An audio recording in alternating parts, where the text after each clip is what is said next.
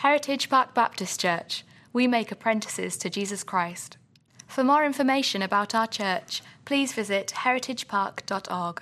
If you've been with us for a while, we've been walking through several sermons, several weeks, just on spiritual growth. What are some tools that we can latch onto in order to see spiritual growth in our faith? So what I want to do to get us started is just really quickly go through what we've talked about so far, and then we'll dive into our text today, which is 1 Timothy chapter 4. So first sermon we talked about was consecrating ourselves to the Lord sacrificially for His use. Right? We want to offer our bodies to Him as a living sacrifice. Therefore, we consecrate ourselves to Him. We talked about obedience. We don't want to judge obedience by the outcome. We want to just simply obey based out of our faith for Jesus. Service, God brings us opportunities to serve. There are service opportunities right here in your church. We could name them for days, right? Opportunities for us to serve. But Jesus actually forms us and shapes us in those opportunities. Suffering is a spiritual vitamin. Loved this sermon. It was so encouraging. No, suffering is hard, but it is a vitamin, right? And at some point, vitamins, they stop looking like a Flintstones character, and they start just looking like, little orbs that are tasteless and pointless even. But no, like suffering is a spiritual vitamin. Sometimes Jesus brings us into the valley because He can teach us better there. And we can learn to rely on His strength and not ours. Last week we talked about that there is no secret, right? There's no secret sauce with our faith. If you want to know God, there's no shortcut to know Him that takes you around His Word. There's no secrets, there's no shortcuts. And today we're talking about conditioning ourselves for godliness out of 1 Timothy chapter 4. So I'll tell you a quick story, if I could just be vulnerable before you for a second. A few weeks ago, we're on our mission trip, student mission trip in Galveston. And we are tasked to build this deck, a platform that we're going to put a generator on to raise it off the ground because it's Galveston and they take on water sometimes, right? So we want to raise this generator so it's free from water, and they show us just a picture, like, hey, make it look like this. Make it look like that. And we're like, cool. So we go get this wood and a bunch of concrete that we're going to drive into the ground. Great. And I have a plan, right? I'm supposed to be the trip leader and stuff. I have a plan. We're going to get this pile of wood and make it look like this platform.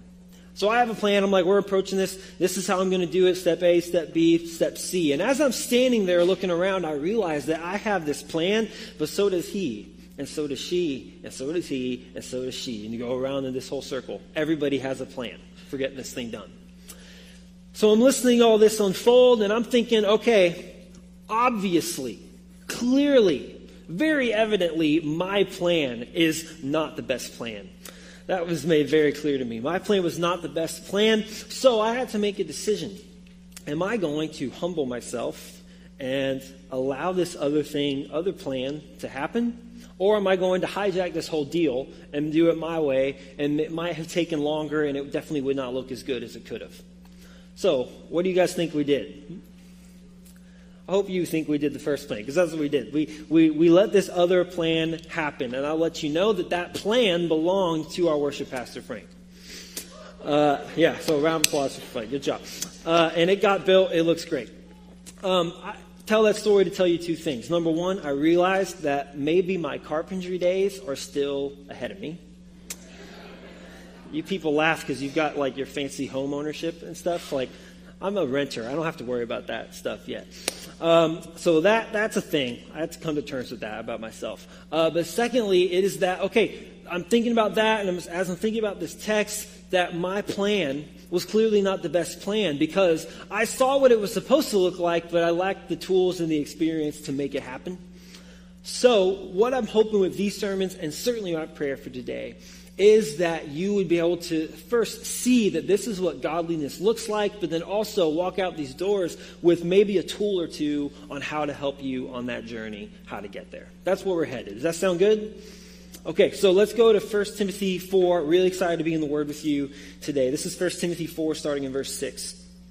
He says, if you put these things before the brothers, you will be a good servant of Christ Jesus, being trained in the words of the faith and of the good doctrine that you have followed. Have nothing to do with irreverent, silly myths. Rather, train yourself for godliness. For while bodily training is of some value, godliness is of value in every way, as it holds promise for the present life and also for the life to come. The saying is trustworthy and deserving of full acceptance.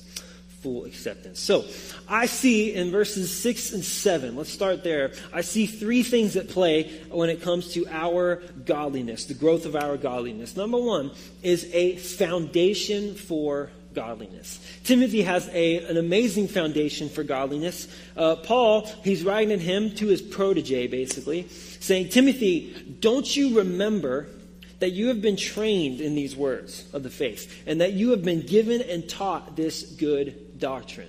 He's encouraging him. It seemed like Timothy needed some extra encouragement, and this is what Paul is doing. I don't know about you, but for me, the best kind of encouragement comes from somebody who knows me, and comes from somebody who has seen me walk through the life lessons that I've walked through. And maybe they can put context to it that I can't myself.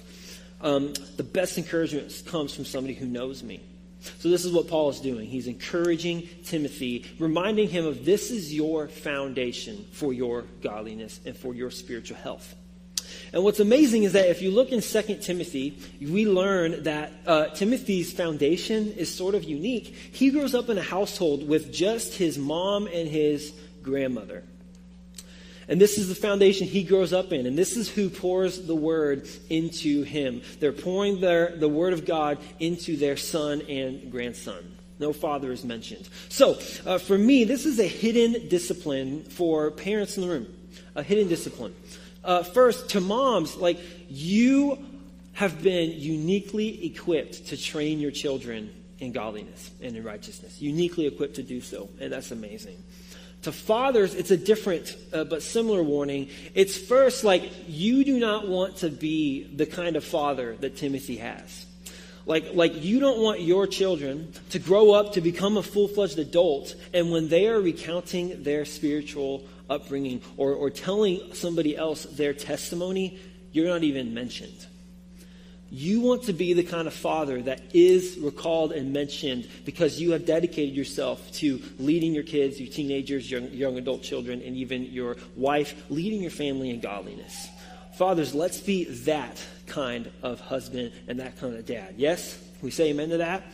We want to be committed to leading your families. That's your God-given role and your God-given job. So, hidden little discipline right in there. Parents, dedicate yourselves to leading your children in godliness. So, Paul, he's writing to Timothy to help him remember this and to remind him that you have been taught this good words of faith and this doctrine, and dedicate yourself to that. A fascinating thing I want to point out in here is that Paul, he tells Timothy that, okay, you've got these words of faith, and then you've got doctrine. And there's a difference between those two things. You've got word, and then he's got doctrine.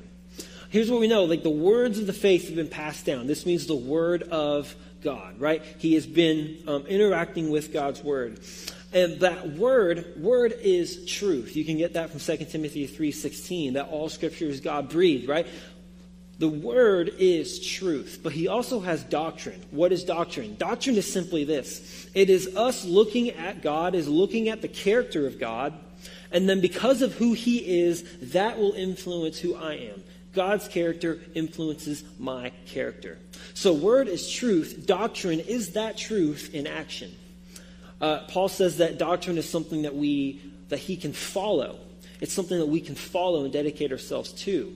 So doctrine is kinetic, right? It is the truth of God being put into action. Truth doesn't stand alone. It causes obedience and it causes action. For example, we're approaching, we're basically already in it, football season, right? So let's imagine, as difficult it may be, let's imagine that next week it's discovered that the Texans are not the worst team in football. Let's just imagine for me, okay? Imagine that is true. Don't you think that if that were true, more people would get up and possibly go to the games who otherwise would not have gone? Yeah? That's true. We're approaching the bad weather season, right? And we hear that there's a tropical storm on the way. What do? We take precautions, right? Maybe you cover your flower beds, or maybe you even, if it's going to be bad, you board up your windows. Or if you were like me, at your first scare of a tropical storm ever, you get in your car and drive to Dallas. That's what I did. Have some grace for me. So we see something is true and we act upon that. Same thing is true. This is the basic truth that God is love. That is true.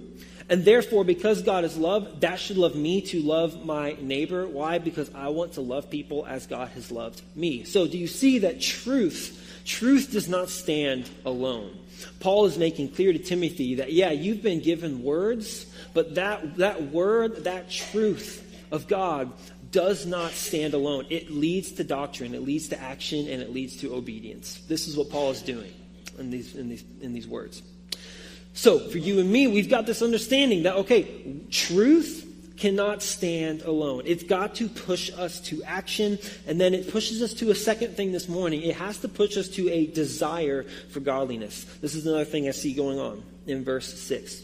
So, as we're talking about a foundation of godliness, some of you may have just thought, okay, I don't have much of a foundation for godliness. I got saved in my 20s. I got saved later on in life. And the Bible was, or maybe still is, something that's sort of new to me. That's fantastic. Literally, you are in the right place to gain that foundation of word and truth. But godliness does not belong to the people who have their awards from Awanas, who grew up in the church hallways. Godliness is not exclusive to that club. It is available to all and available to everyone. So having a foundation for godliness should push us into having a desire for godliness. So if you see the very first word that we read today, Paul says, if. Everybody say if. Thanks. Paul says, if you put these things before the brothers, you will be a good servant of Christ Jesus. That's a really big if, right? But Paul is not saying to Timothy, hey, if you go and just speak these words in front of these people, just say words over them. He's saying a lot more than that. Any fool can give a speech. Paul is saying, I want you to live your life as an example for the people in this new church. A very young and a very big church in a big city. Live your life as an example so that they can see your progress. That is what drives Timothy. The fact that his faith is going to be on display. And this is what should drive you and I. That our spiritual progress would absolutely be for us and for our own godliness, but also that our godliness would support your witness. So I want you to think about a child, or maybe yourself, going through a growth spurt. Did anybody here just have a drastic growth spurt when you were growing up?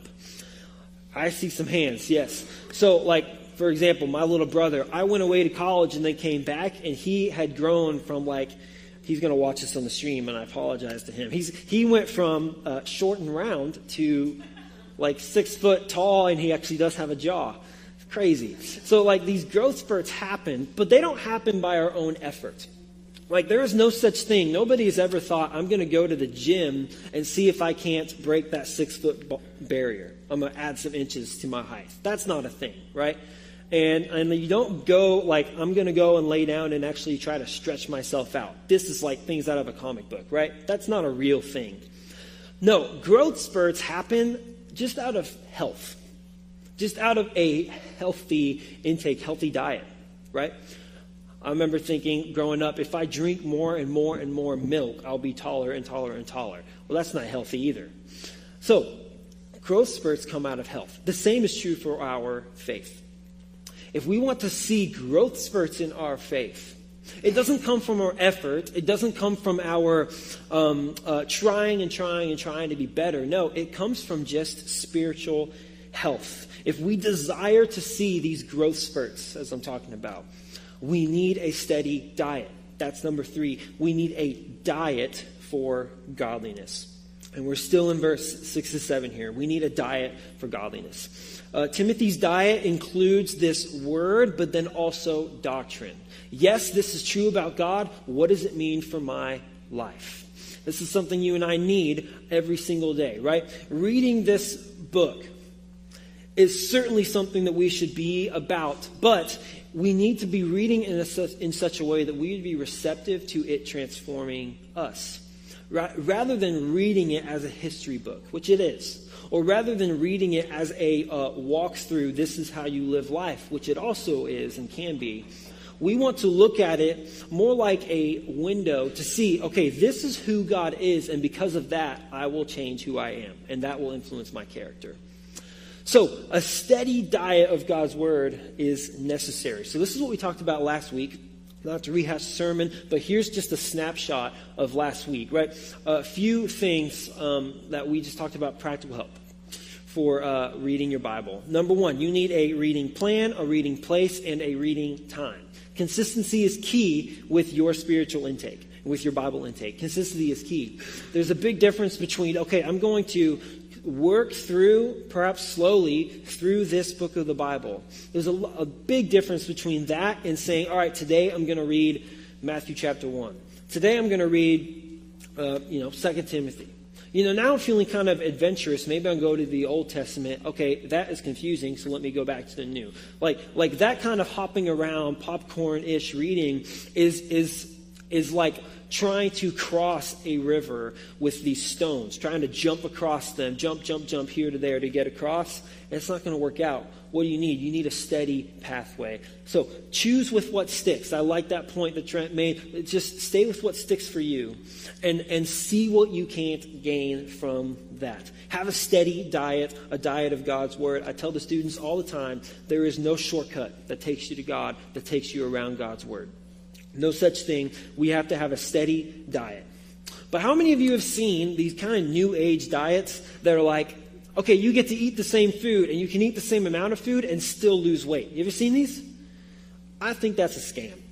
I don't understand how that works. Because my understanding of dieting is it's important what you put in your body, but also something's got to go. Something's got to give. Something's got to be cut out. The sweets of life, Something's got to go. So what does Paul say for this? He goes to verse 7. Have nothing to do with irreverent or silly myths. Rather, train yourself in godliness. He's not saying have a little bit to do with it. He's not saying just try to limit yourself with it. Have nothing to do with irreverent or silly myths. Here's what I think. I think that we are really, really good at thinking that we're really good at monitoring what we're putting into our system. We think we're really good at regulating or keeping track or filtering what we're allowing into our eyes and into our ears. And when we do this, we do that and then we wonder, but why is my faith stagnant? Surely it cannot be because of this TV show or because of this movie or musical artist or because of even this video game. Surely that thing that I'm allowing to come into my brain cannot be the thing that is stunting my growth. Well, actually, it can and probably is.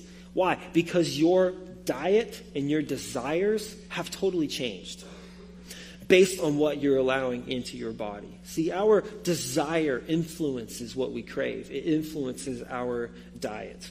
So allowing X, Y, and Z into your brain can be really easily like a Trojan horse. It can be deceptive. And before we know it, we find that we desire these silly or maybe even sinful things that Jesus actually wants to redeem us from.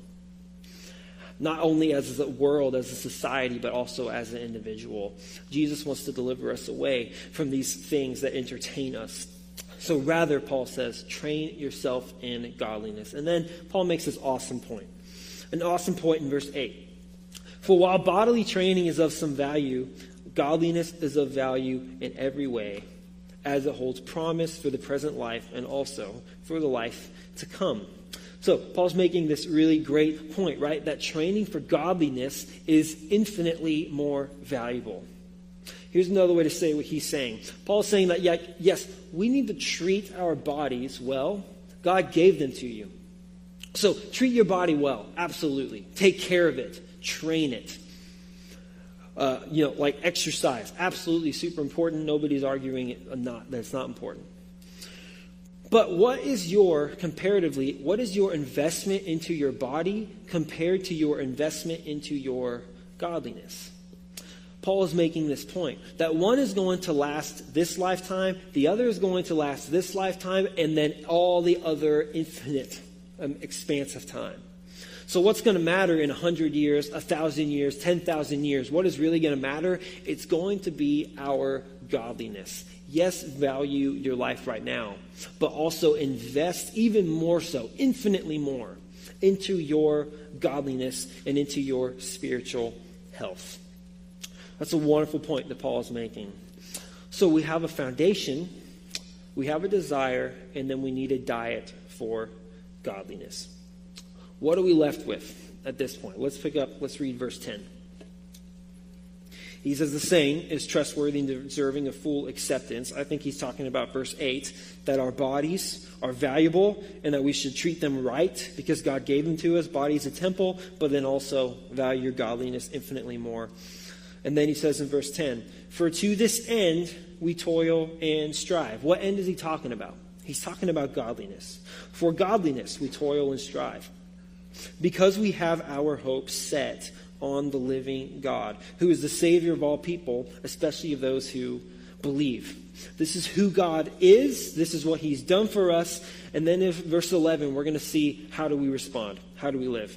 He says, command and teach these things. Timothy, he's a spiritual leader. We got to remember that. Command and teach these things. Let no one despise you for your youth, but set the believers an example in speech, in conduct, in love, in faith, and in purity.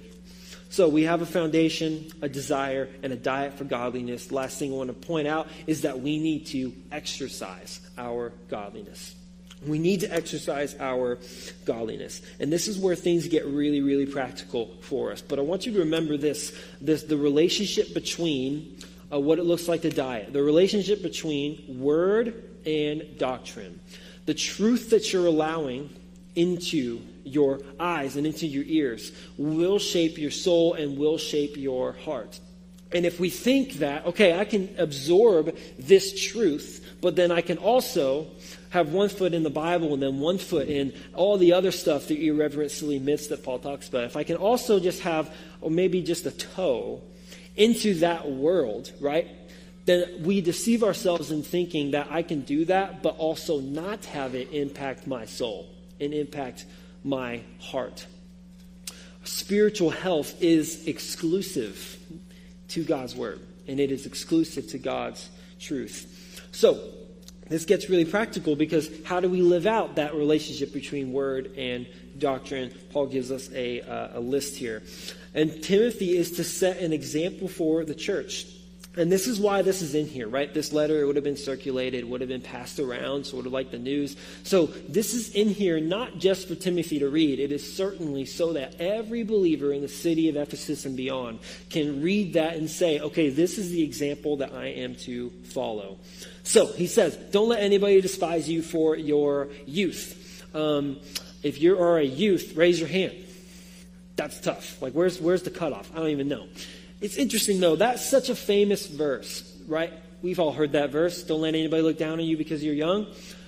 Just like every other famous, iconic verse, if we take it out of its context, we might misunderstand it.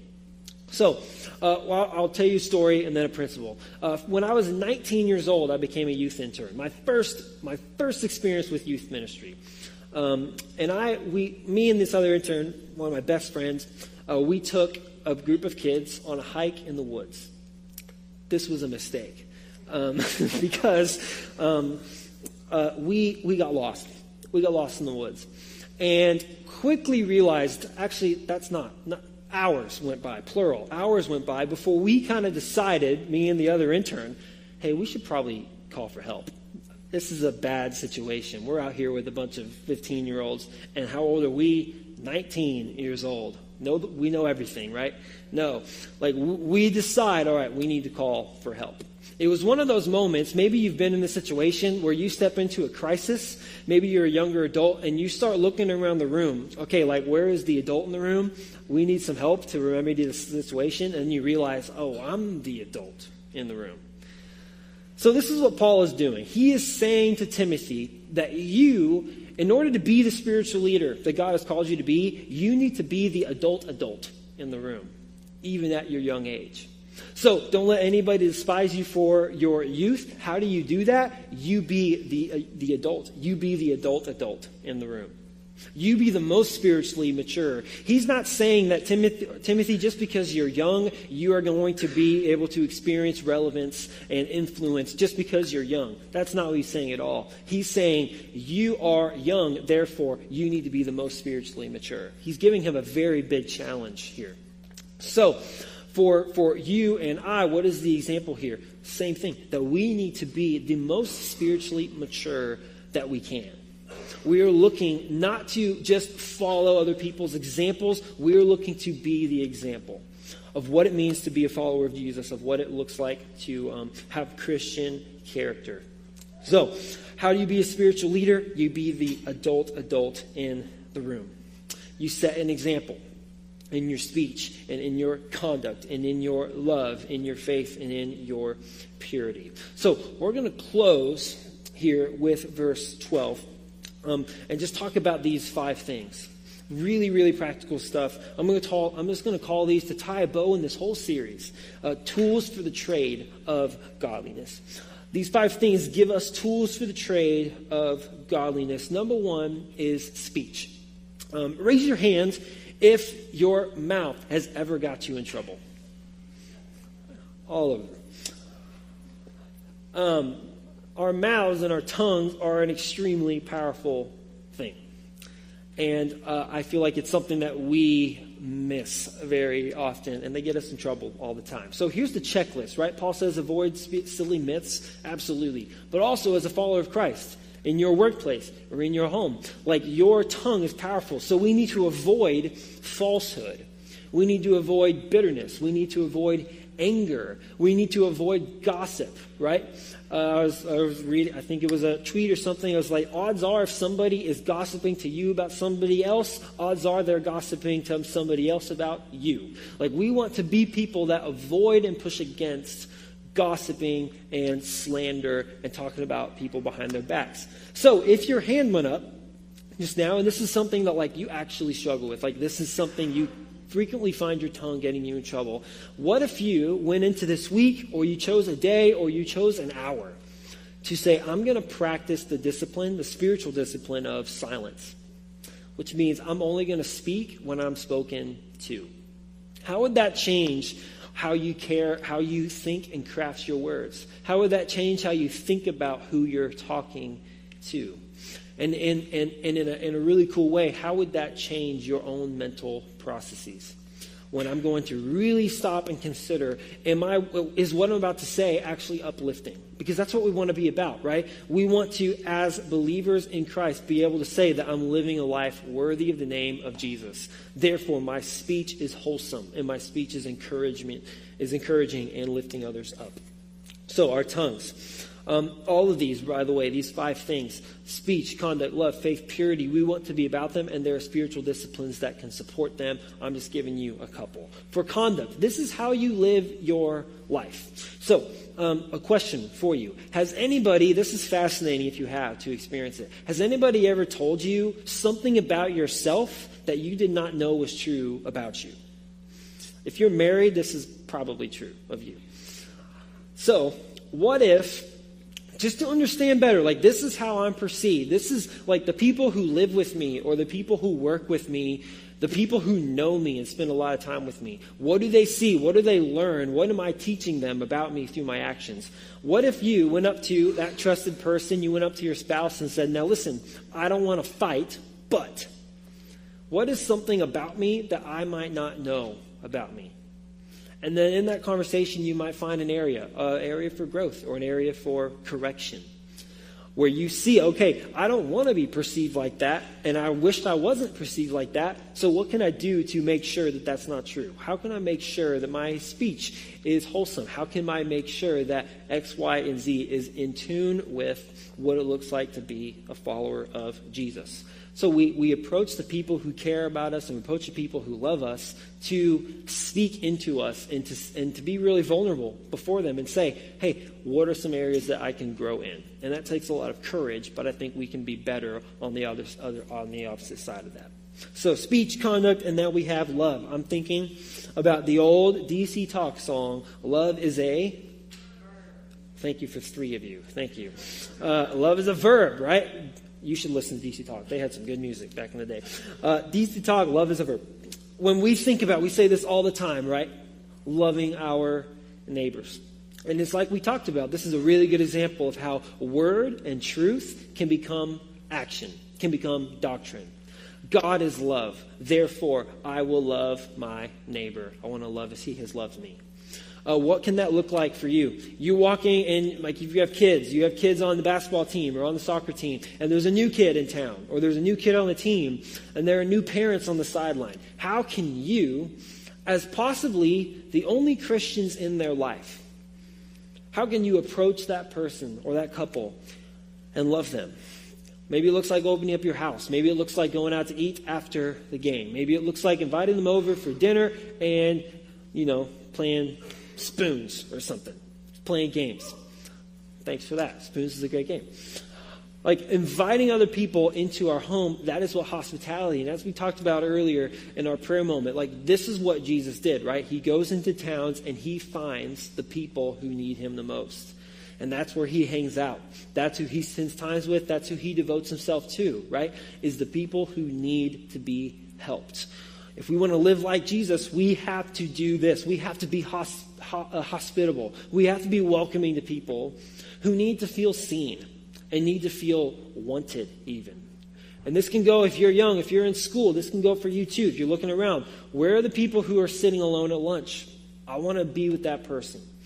This applies to so many avenues of our life. But what is key is to understand that if God has welcomed me into his family simply because of his love, can I not do the same? Welcome people into our lives or even step into other lives for the sake of loving them, making them feel seen, and making them feel wanted. This is what it looks like to love as a Christian. So, after love, we see faith. Is anybody in here like me? Maybe you are prone to overthink.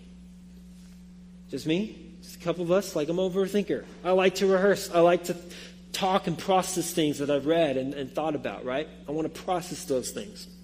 Maybe that's you. Or maybe you are prone to worry or doubt or even anxiety when it comes to our faith, increasing our faith in Jesus. One thing that you can do, which is really tangible and probably maybe even new to some of you, is to enter into a fast. What is a fast? Fast is not you just saying no, just abstaining from something you enjoy, right? For as long as you can do it. That's not what fasting is. Temptations come, things come, and we can only hold back on those for so long. Fasting is different. It is saying no to something that gives me sustenance that I need so that God can give me his sustenance instead. So that God can come into a space and teach me and teach you that, hey, maybe you don't need that thing as much as you need me and my presence. So if you need an increased faith, if you need a rejuvenated sense of God's provision in your life, what can you do? You can enter into a fast where you say, and it's sort of like with the suffering, you enter yourself into a valley so that you can teach yourself to rely on the Lord through your stomach or through your taste buds. It's crazy how that God designed our bodies to work like that, but he did because he wants us to trust and rely on him. So if you need an increased faith, if you need a rejuvenated faith, put your trust and reliance in the Lord and not in something that we consume physically. Last is purity. Before we land the plane, we've got purity. Who are we underneath? What is your actual character? And what this can look like is when we're talking about dieting for godliness, conditioning ourselves for godliness and dieting for godliness. Yes, we want to cut the garbage out, right? Do everything you can to get rid of the intake in your life that is destructive to you, right? You can fill in the blank for that. Get rid of everything in your life that is destructive. Jesus says, cut your arm off, right, if it causes you to sin. Certainly do that thing. But similar to fasting, we need to replace that space with something else. So what am I talking about when it comes to your purity? If you need to be cleansed, if you need your brain even to be flushed out, what can you do? You can memorize chunks of Scripture. Scripture memory. Memorize so much Scripture that it becomes your desire. And it becomes your delight, and it becomes your diet. Remember how our diet influences our desires, and desires influence our diet, right? If you're memorizing chunks of Scripture, it is going to change and renew, like Paul talks about in Romans. It will renew your mind. So, purity can come from our flushing out of the garbage and replacing that space with memorizing Scripture. And I'm not talking about one verse. I'm talking about passages. Memorizing God's word that is meant to transform us. So, Timothy, he sets an example of these 5 things of speech, conduct, love, faith, and purity. And there are so many different ways that we can ourselves build into that process for ourselves so that we can participate in that kind of spiritual health. So that's the how. I want to spend a couple minutes telling you this is the why. Why do we pursue godliness? Why would we even enter ourselves into that difficult, challenging space of being a disciplined person? And the answer is really clear. Why pursue godliness? Because Jesus delights in your godliness. And he delights in it in 2 ways. Jesus says in John 15, that his greatest desire for you is that your joy would be his joy, and that his joy would be your joy, and that it would be full. This is in John 15. So he wants his joy to be our joy. Jesus is, as far as I can tell, the most disciplined person to have ever walked the earth. The most disciplined person. He can go head to head with even the devil and come out victorious on that. He's the most disciplined we can get. Jesus is the most disciplined person in the face of the world in history, right? But he is also the most joyful, clearly. How can somebody who is disciplined also be joyful? It makes me think of my librarian growing up in like elementary school, who would literally look down at you over the glasses, right? You know what I'm talking about? This person, like maybe you can say she's disciplined, but the most joyless person you've ever met. So, Jesus can somehow be disciplined, but also joyful. So how does Jesus delight in your godliness? Because he gives us his joy. So Jesus delights in your discipline, but he also delights in your delight in him. And that is glorious. That Jesus would offer us his joy. Not just follow this rule, follow this rule, follow this rule. Jesus' desire for you is that you would be a fully and complete joyful person. This is Jesus' desire for you. And the plan that he sets in place, the picture that he gives us is this picture of godliness. And then he gives us the tools to build that godliness up, right? So Jesus delights in our delight in him, and his joy is available to you this morning. So what we're going to do now is actually go to a time of communion. We're going to go to the table. Worship band's going to make their way back up, and we'll enter into a time of response for this. But Jesus' joy and Jesus' godliness and Jesus' righteousness has been offered to us.